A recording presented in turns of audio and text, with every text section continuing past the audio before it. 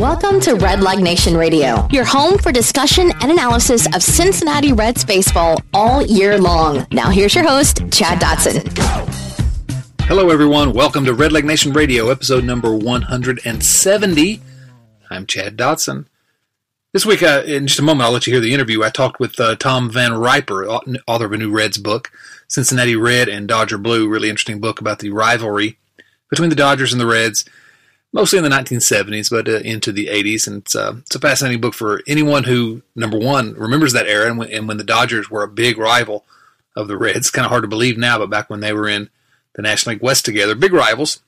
And also for those of you that don't remember that time, sort of an interesting chapter in Reds history that really hasn't been explored. So in just a moment we'll get to that. But how about these Reds? They continue to be the Reds, which is to say they're sort of treading water right around 500, which is, I'm okay with that. Frankly, this year. First game of the series against the Atlanta Braves, we had Devin Mesoraco with an extra inning walk-off home run. And how happy are you about what we've seen from Devin Mesoraco so far this year? I mean, come on. 348 on-base percentage, so far this season. Swinging the bat a lot better than I frankly expected he would after effectively 2 seasons away from baseball. Certainly away from the Major League game. And, It's taken him some time to get back physically ready this season, and I thought it might take even longer to get his swing ready. Swing looks pretty good. Looks smooth. Looks he's hitting with power. And as someone said after the game last night, Mesoraco, for example, 2014 Mesoraco, when he was an All-Star, you couldn't sneak a fastball by him. And last night when the Reds and Braves headed into extra innings and Atlanta tried to sneak a fastball by Mesoraco, and it was the old Devin. He deposited it into the seats. So good to see. It was the second home run. The more he can continue to improve, the more he can continue to contribute to this team, the better this team has a chance of being. And, that's sort of the key to the second half of the year, I think. Mesoraco getting healthy and get some of these pitchers healthy. Health. Get Homer Bailey back, assuming Homer Bailey ever comes back. Get Brandon Finnegan back. You would hope that Anthony DeSclafani can return at some point, and then all of a sudden, the team looks a little bit different. So that was, that was fun, and it's fun to watch Mesoraco do good things. What else happened in that first game of the Braves series? The return of Brandon Phillips, and of course, Phillips got a nice ovation from the fans at Great American Ballpark, as he should have, and he gave a couple of interviews around the game that got a little bit of play in the media and drew the ire of some fans and drew the cheers of other fans. Basically, he said that he felt like the Reds giving number 4, Phillips wore number 4 in Cincinnati for so many years, and he felt like that the fact that the Reds gave that number away to someone else so quickly was, quote-unquote, a slap in the face to Mr. Phillips, who called himself Mr. Cincinnati. In the interview. I'm still Mr. Cincinnati. So what do you think? Was it a slap in the face to Brandon Phillips that the Reds gave number 4 away so quickly? And, of course, number 4 this year is being worn by the immortal Scooter Gennett. May have to start calling Scooter Mr. Cincinnati. Think that'll upset Brandon? I'm sure Brandon Phillips is a regular listener to the Red Leg Nation Radio podcast, so I don't want to tweak him too much because Brandon was a great Red. He was. He had a great career. We continue to see among a certain segment of the fan base, and I get the sense that the same segment of the fan base that is critical of Joey Votto was critical of Junior and Adam Dunn back in the day, the players that were producing at that time. For some reason, and a certain segment of the fans wants to deify Brandon Phillips. And I don't know why you have to do that. Phillips had a great career as a Red. Brandon Phillips is a surefire Cincinnati Reds Hall of Famer, one of the best second basemen in the history of the franchise. He's, going to be fondly remembered for just a really good 11-year run in Cincinnati. And I don't know why we can't look upon him favorably and think about all the good things he did and just sort of remember him as a really good Red. I don't know why people have to go overboard. And what I mean is this. A couple of the comments we kept seeing yesterday were Well, of course it was a slap in the face. The Reds should have retired number 4. Brandon Phillips, number 4. Really? Retired number 4? Yeah. The other thing we saw was that Brandon Phillips is not only going to be a Reds Hall of Famer, he's probably going into the Hall of Fame in Cooperstown. And really? We can't just appreciate Brandon Phillips for what he is without realizing that there is a 0% chance that Brandon Phillips is going to be enshrined in Cooperstown. I mean, it's just not going to happen. It's not a criticism of Brandon Phillips. Lots of great players aren't in Cooperstown. It's not a criticism to say that he's short of being a Hall of Famer. Being a team Hall of Famer, a Reds Hall of Famer, that's huge. I mean, that's close to the pinnacle in the profession. And when you think about the number of people that play baseball that can't be inducted into a team's Hall of Fame or won't be inducted into a team's Hall of Fame, we're talking about Phillips is one of the better players in the history of this franchise. I don't know why we have to use hyperbole. And we also had a pretty extended argument on Twitter. I don't know that it was an argument. It was a conversation. But some people were really insistent that Phillips' number should be retired in Cincinnati because there's an argument. This is the way one of the quotes went. There's an argument that can be made that he's the best second baseman in Reds history. No, you can make that argument. You're welcome to. This is the United States of America. Feel free. You can make that argument. You can't make any credible argument that Brandon Phillips is the greatest second baseman in the history of the Cincinnati Reds. I mean, it's not even a question. It's not even close. There's this guy that played for Cincinnati from 1972 through 1979. You may have heard of him. His name was Joe Morgan. Pretty good player. Made, I think, 8 All-Star teams as a Red. Won 5 Gold Gloves.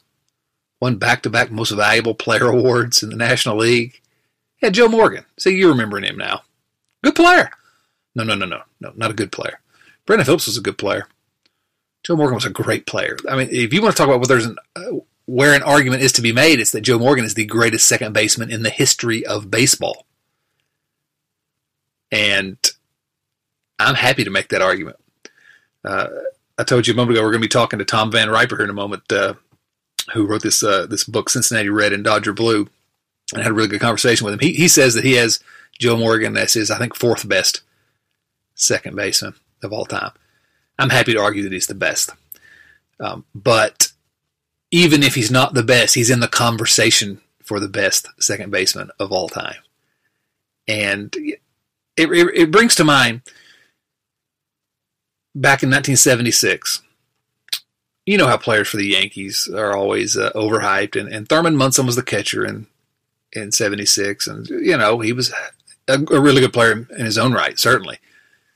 But there were people making the claim that Munson was as good or better than Johnny Bench, or at least in the same conversation.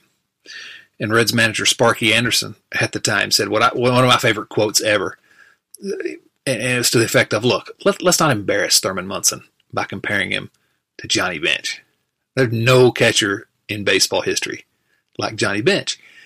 And that's the way I feel about Brandon Phillips and saying that he's the best second baseman in Reds history. Why do we have to say that? I mean, first of all, how do people believe that? If you just a cursory look at the numbers and what Morgan accomplished, it's not that difficult to determine very quickly that Joe Morgan was far and away better than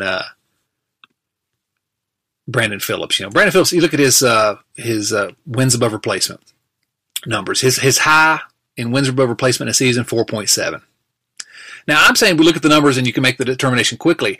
Look at the batting average, on base percentage. Look at those numbers. But looking at some of the more advanced things, and at this point, WAR is not exactly an advanced concept anymore. But 4.7 wins above replacement in 2011 for Brandon Phillips, which is a really good season.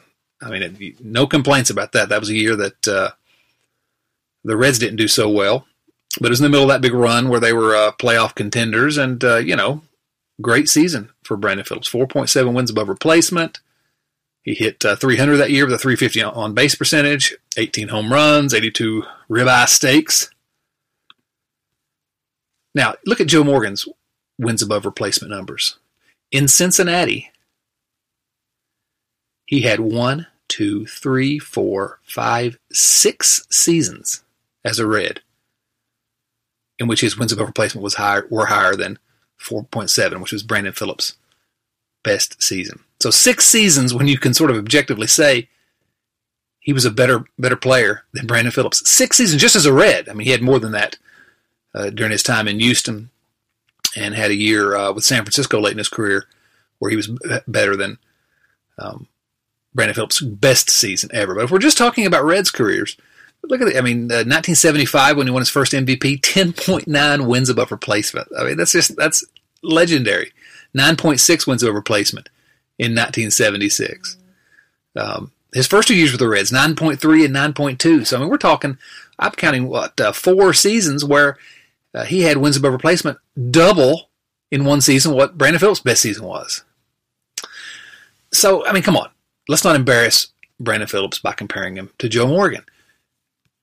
And what I hate about this conversation is it comes off as criticism of Brandon Phillips. It's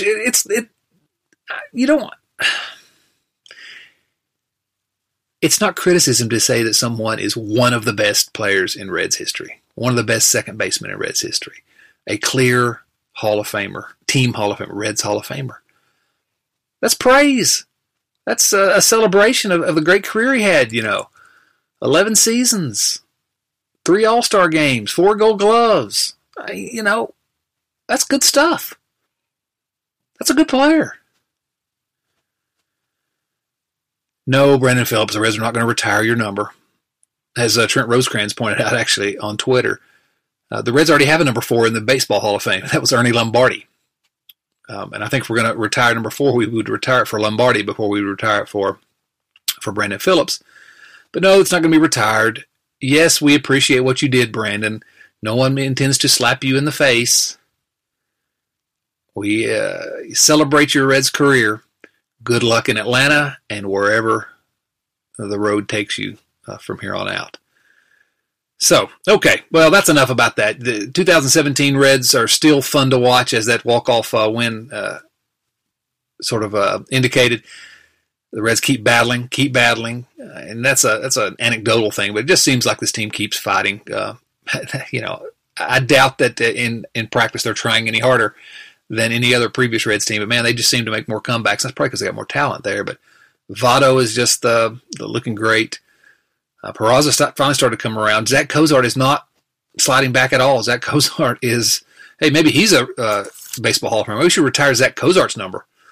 What a year Cozart's having so far this year. Just outstanding. And, Suarez, Duvall, Shebler, those guys are all having great seasons. Fun to watch. The pitching, let's not talk about the pitching. Instead, let's talk to Tom Van Riper. As I said, Tom has this book that's just out now. It's in all your online booksellers. You can find it. You may be able to find it at certain bookstores in the Cincinnati area. And also, Tom will be in Cincinnati, as he mentions I'll try to add to the show notes, but he mentions in our talk that he'll be at in some bookstores in Cincinnati later this summer. The book is Cincinnati Red and Dodger Blue. And here is my conversation with author Tom Van Riper. Really happy to be joined today by Tom Van Riper. Tom is the author of a brand new book about the Cincinnati Reds entitled Cincinnati Red and Dodger Blue. So as you can tell, it's about the Reds and the Dodgers and what Tom calls baseball's greatest forgotten rivalry. I'm looking forward to talking to Tom about this. How are you today, Tom? I'm great, Chad. Thanks for having me. Absolutely. Now, this book, I've really got a kick out of it because let me just sort of preface this by saying I think you're absolutely right about this being baseball's forgotten rivalry. And constantly over the years, we've talked about a rivalry now with the Cardinals and then with the Cubs now maybe with the Pirates and the Reds, the Indians. I guess they're trying to make a rivalry, and always it never fails. I get somebody will comment, "Hey, wait a minute! There's never been a rivalry like we used to have back in the old National League West with the Dodgers." And so I think you're right. Yeah, that's right. It's interesting with rivalries. In fact, you said almost the opposite. There's a sports writer, a baseball writer in Los Angeles, who took issue with the premise. He said, calling this baseball's forgotten rivalry, well, I haven't forgotten it. I think the premise is wrong. Why call it the forgotten rivalry? And I kind of say right on the first line of the description is call it. I say let's call it the forgotten rivalry because I do realize it's not literally forgotten by everybody. Those who are old enough to remember those days, and specifically those who were fans of the Reds and the Dodgers during the 70s, they remember it. But I do talk to people. I mean, being from New York, I speak to people who did not really grow up as Dodgers or Red fans specifically, but remember baseball from those days. They're big fans, and when I would remind them, they'd say, oh, yeah, I kind of forgot about that. Back then in the 70s, Reds-Dodgers was a big deal. Because both teams were powerhouses kind of at the same time. The Reds really got that distinction first a couple of years before the Dodgers, but by about 1972, the Dodgers had joined the Reds as kind of a co-superpower in the National League West. And at the time, this was the beginning of divisional play, which only started in 1969 after an expansion. And both of these clubs ended up in the National League West. And within a pretty short period of time, they both became, real superpower teams. And their battles for really the next decade were pretty much the top show in baseball from the 70s right up. I would define it as going on into 1981. And I think that it absolutely can be described as forgotten among a certain group. But there are certainly many still around who cherish that rivalry. I wanted to ask how you got what piqued your interest about this particular subject. I know you've written about the business of sports for Forbes magazine for a long time. Right. Wrote for the Business Beat for the New York Daily News. Reds Dodgers. How did that come about? It's funny. That's right. I'm a kid from Long Island. I grew up as a Mets fan in that era. I was not particularly a fan of the Reds or the Dodgers, so it's not like I grew up with a rooting interest in either team. I can't remember what honestly spurred me to think of this specifically, but I do know that generally it's just because I remember them so well. And I think the fact that I did not grow up in Cincinnati or in LA as a fan in particular of these two teams, and yet I still remember them so strongly from when I was a kid, I think that probably says a lot. It shows how big these two teams were nationally. Back then, these two clubs, one or the other was in the World Series for 7 out of 9 years, from 1970 to 78, including 5 years in a row from 74 to 78. You also had the All-Star game.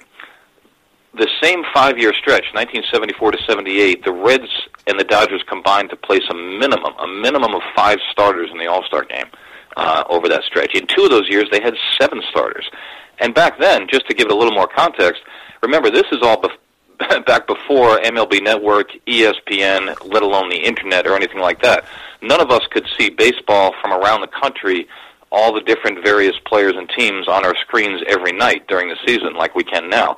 So these events, the postseason, the All-Star game, they drew much higher ratings on national TV than they do now. These were the big jewel events and big showcase events that people watched in big numbers because an average American back then had 8 television channels and not 500. So that's my big memory of how big these players and these teams were. I mean, every year you turned on the All-Star game that one night, Tuesday night in July, and then in October you turned on the World Series and the playoffs, and you saw Joe Morgan and Pete Rose and Johnny Bench and Steve Garvey and Don Sutton and Tony Perez, that whole group. These were the main faces of the game during that time that I just remember so strongly. And they were a big force, I think, in pushing the game toward that bigger business that it became later in the 70s when ABC jumped on board, giving baseball 2 network partners for the first time. And, of course, at the same time you had free agency that started in 1976, which, assured the players a bigger part of that pie that was growing for baseball. So it was just a group of players on these 2 teams that were a big force, I think, for the game at a pretty tumultuous time. We have certainly our listenership are going to be Cincinnati Reds fans, and many of all of us Reds fans. We're all proud of, justifiably so, what the Reds were able to accomplish in the 70s. But I'm not sure that certainly fans of a certain vintage will remember. But I'm not sure that people realize how good the Dodgers were in the 70s. I mean, they averaged more than 90 wins a year throughout the 1970s, and if it weren't for the Reds, they may be remembered as the big dynasty of the decade. It's really sort of unfair to them. They happened to run into one of the great teams in baseball history, but they were great in their own right, weren't they? Yeah, you're right. Over 90 wins per year was the average in the 70s. And, yeah, you had two juggernauts playing in the same division. Of course, you had other teams going on that. I mean, the Oakland A's won 3 World Series in a row from 1972 to 74. In fact, they beat the Dodgers and the Reds in the World Series in 2 of those years. But, yeah, in that era, the 4 divisions, 2 in each league. So this is pre-wild card. And when you had 2 powerhouse clubs in the same division without a wild card to fall back on, yeah, that happened pretty often. The 1973 Dodgers finished with 95 wins, would have easily got them into the playoffs in most more recent years with a wild card, but playing in the same division as the Reds, they didn't even make the playoffs. The next year, the 1974 Reds won 98 games and didn't make the playoffs.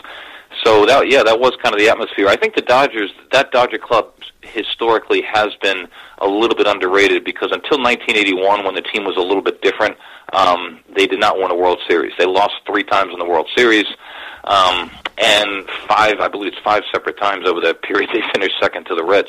So they were kind of a bridesmaids team in that era, always seemingly finishing second to the Reds, or when they did get to the World Series, they would lose to the A's or to the Yankees. But yeah, I think that has kind of shortchanged the memory of that Dodger team. Had they pulled off a couple of titles like the Reds did in 75 and 76, I think their status historically would be a lot higher. Yeah. And you talk about that 1973 season, and that's kind of, you thread that season, and in particular a September series throughout the book. The Reds won 99, the Dodgers won 95, but also, we're talking about a different era. They were playing each other 18 games a year, so they had to face each other, and there were all these opportunities to face their biggest rival, and it all came down to that September series in Los Angeles, I guess, that you weave throughout the book. It was a different time. Fewer divisions, and more good teams can get lost, I guess, than we see these days. That's a team that's obviously a playoff team nowadays. Yeah, that's right. In fact, in 1973 in particular, it was kind of a strange year because the Mets won the National League East with a record of 82 and 79. It was just a balanced year in the East. A lot of mediocre teams that were right around 500 were kind of going right down to the wire. Meantime, over in the West, there were 6 teams in the division at the time. 4 of the 6 had winning records. You had the Reds with 99 wins, the Dodgers with 95, the Giants finished third, won 88 games. And then even the Astros, the 4th place team, were slightly above 500. So it speaks even more, I think, to the greatness of the Reds and the Dodgers, but even more so the Reds, who did even a little bit better. Considering that you played, an imbalanced schedule, right? You played the majority of your games within the division. So let's say if you're talking about the 73 Reds, you played a disproportionate number of your games within the division, which that year was a strong division. So with 99 wins, playing 18 times against the Dodgers and another 18 times against the Giants, which were the next 2 best teams in the league, both teams being better than anyone in the East, that really boosts the Reds to, I think, a level that 99 wins doesn't even quite give justice to. Definitely. If you're doing kind of a power ranking, in a way based on not only won-loss record, but also, strength of schedule and so forth, like you see people do now with the NFL and with baseball.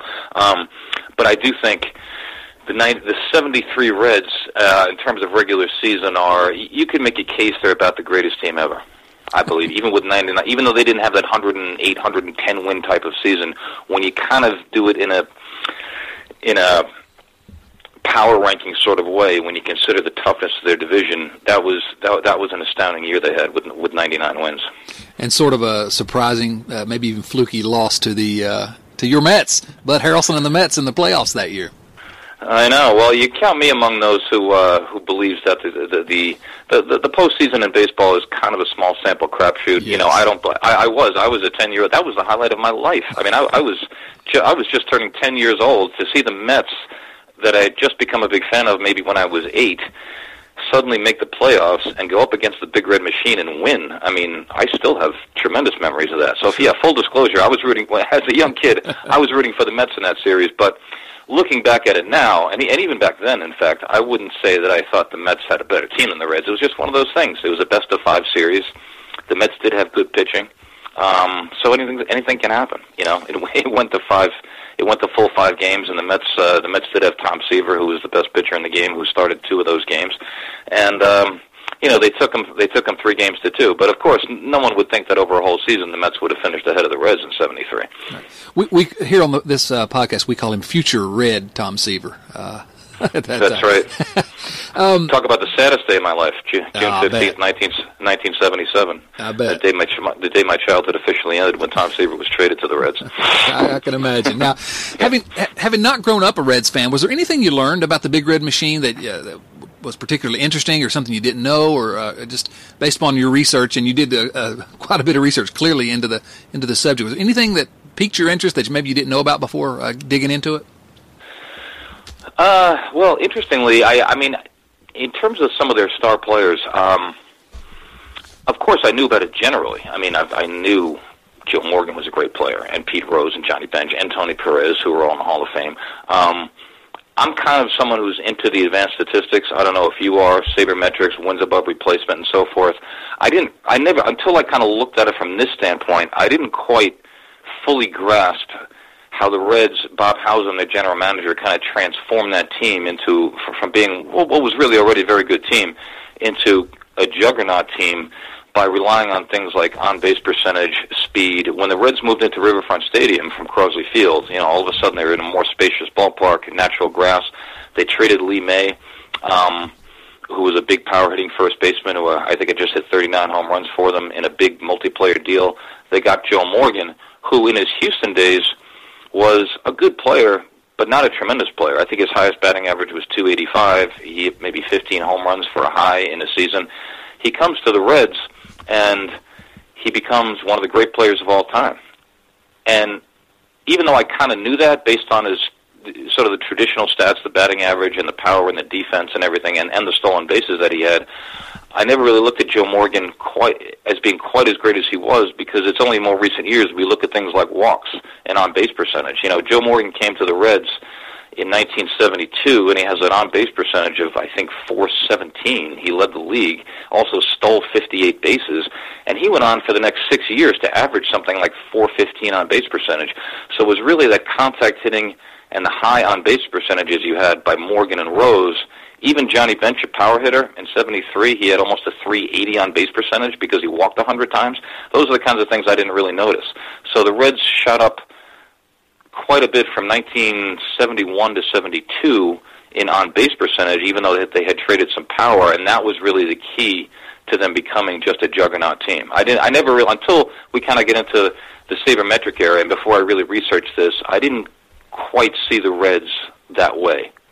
And you know what I mean? Sure. As much as I just I generally just knew they were a great club, but I didn't really get into the nuances of speed and on-base percentages and how much that had to do with it when they moved to the new park to become, truly a powerhouse and not just, a very good team. It was perfectly constructed for that park, wasn't it?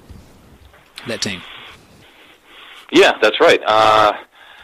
They moved. It was actually a mid-season move, right? Mid-season 1970. 1970, yes. Right, at mid-season. The Reds actually did, if I remember correctly, they did pretty well in the second half of 1970, even after they moved. But they were kind of, I guess, already rolling in 1970. They did win the National League pennant, but they did lose pretty badly in the World Series to Baltimore in 5 games. And then the next year, the 71 season, the Reds slumped to 79 and 83. They had a losing record, the only off year they had during that whole stretch of years. And I never really thought of it this way at the time, being a young kid, but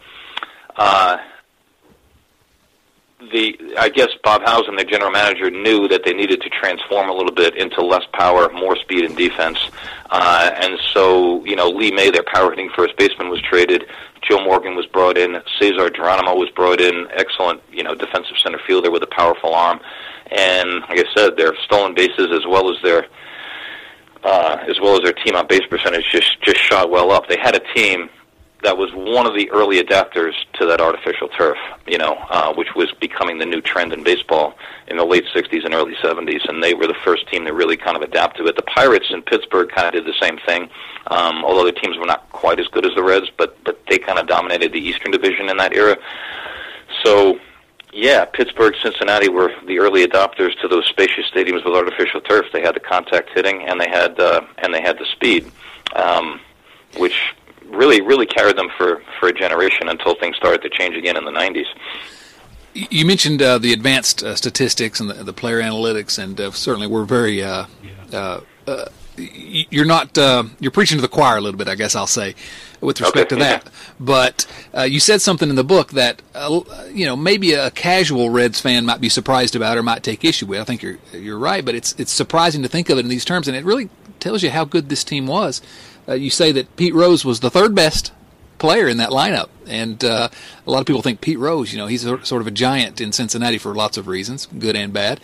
But it's true. I mean, if you look at it, he was a great player, but Morgan and Bench were just historically great. That's right. Now, of course, Johnny Bench was a catcher, and a physically demanding position. His peak didn't last quite as long as Rose's did, but for certainly a period of time, I'd have to say a good 6 or 7 years. Yeah, it was Bench and Morgan. I'd say in order of Morgan and Bench, and then Rose.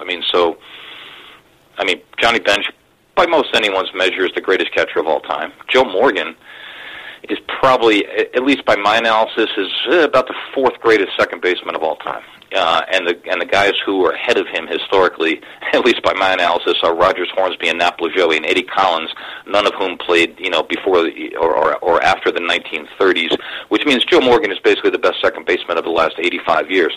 Pete Rose doesn't quite have that kind of standing.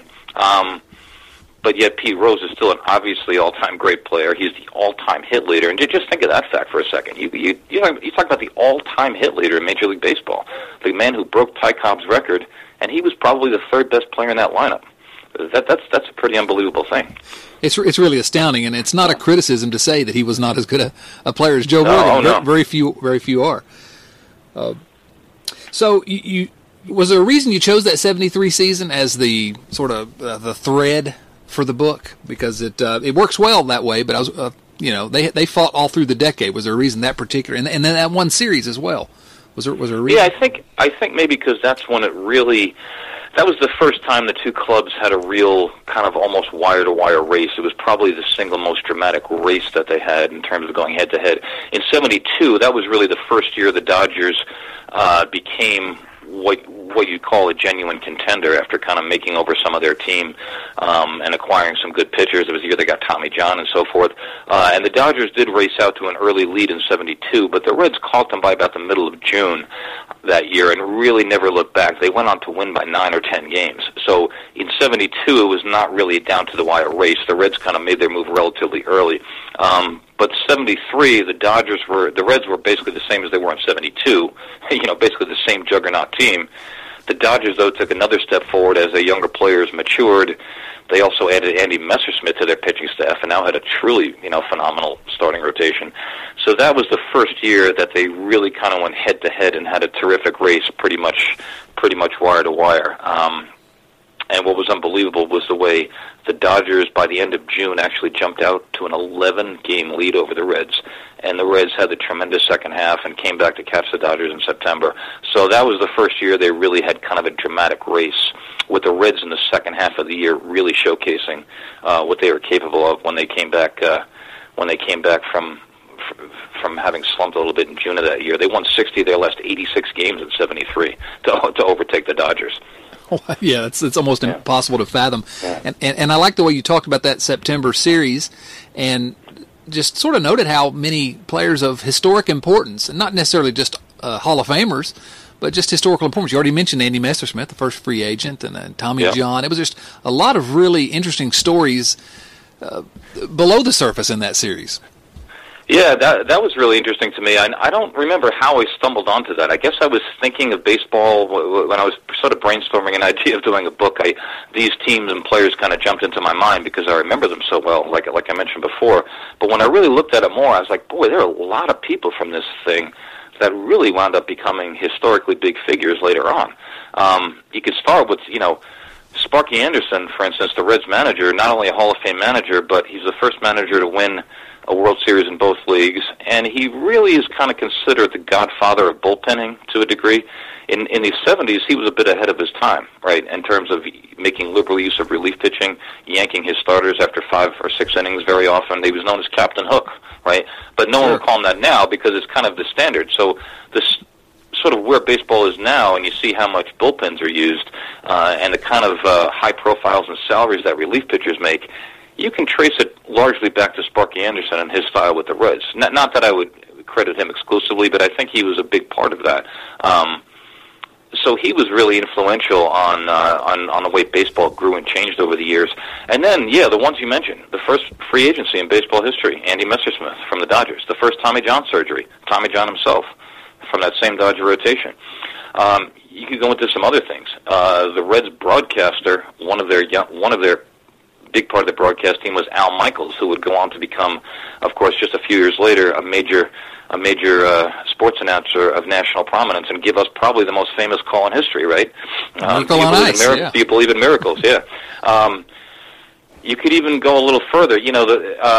Even though this is more kind of trivia type stuff, but the pitcher who became famous for giving up Henry Aaron's record 715th home run was Al Downing from the Dodgers. The man who made, maybe, unfortunately for him, and I think it's unfair, but the man who maybe is associated with the most famous play in the history of the World Series, Bill Buckner, is from those Dodger teams. So the list really goes on. In fact, you could go right to the Dodgers general manager of that era, Al Campanis, who became famous in the 80s, of course, a little infamous for making some racially insensitive remarks on Nightline when he was doing an interview with Ted Koppel about, lack of minority hiring in baseball. And, I guess without getting into that too much, some people thought he exhibited some racist tendencies. Other people thought that he just kind of committed a gaffe a little bit when he talked about why more minorities were not hired as general managers or managers. But regardless of what you think of what Al Campanis said, the event still proved to be a big event because it was right after that the conversation seemed to change and a lot more attention was paid to that issue. And to this day, when people talk about this touchy subject of race relations in baseball, it seems like they always start by saying, well, ever since Al Campanis, ... So that was a big moment in baseball history. So there's a lot of stuff in baseball and in sports history that can be traced to these two clubs during that time. And even just, like you say, some trivia, Sparky Anderson grew up in the Los Angeles area, and I didn't realize that Dodger manager Walter Alston was an Ohio boy. Yeah, that's right. I kind of stumbled onto that a little bit. I didn't realize that right away. But yeah, a little bit of role reversal. Sparky Anderson, I know, was a native of South Dakota, but moved to Los Angeles as a child at some point, went to high school in L.A., about 40 miles from Dodger Stadium, and as a minor league player, he was mostly a career minor league player until he had 1 year in the majors with the Philadelphia Phillies in 1959, but otherwise he was mostly a career minor leaguer who played 6 years in the Dodger system, made it as high as AAA, and never got a call up to the Dodgers. So I actually spoke to Jack Billingham for this book, a very good Reds pitcher at that time, who said, yeah, Sparky just loved beating the Dodgers. It seemed like no one really was vicious or took this thing personally when these two teams battled each other, except Sparky Anderson, who really always wanted to beat the Dodgers. And then, as you said, Walter Alston was a veteran of, was a native of Ohio, grew up in a town, at least part of his life in Dartown, which is a town pretty close to Cincinnati, and then he lived there in his retirement after he retired from the Dodgers in '76. So, yeah, according to one gentleman I spoke to, he said, yeah, Walter Alston was a Buckeye through and through.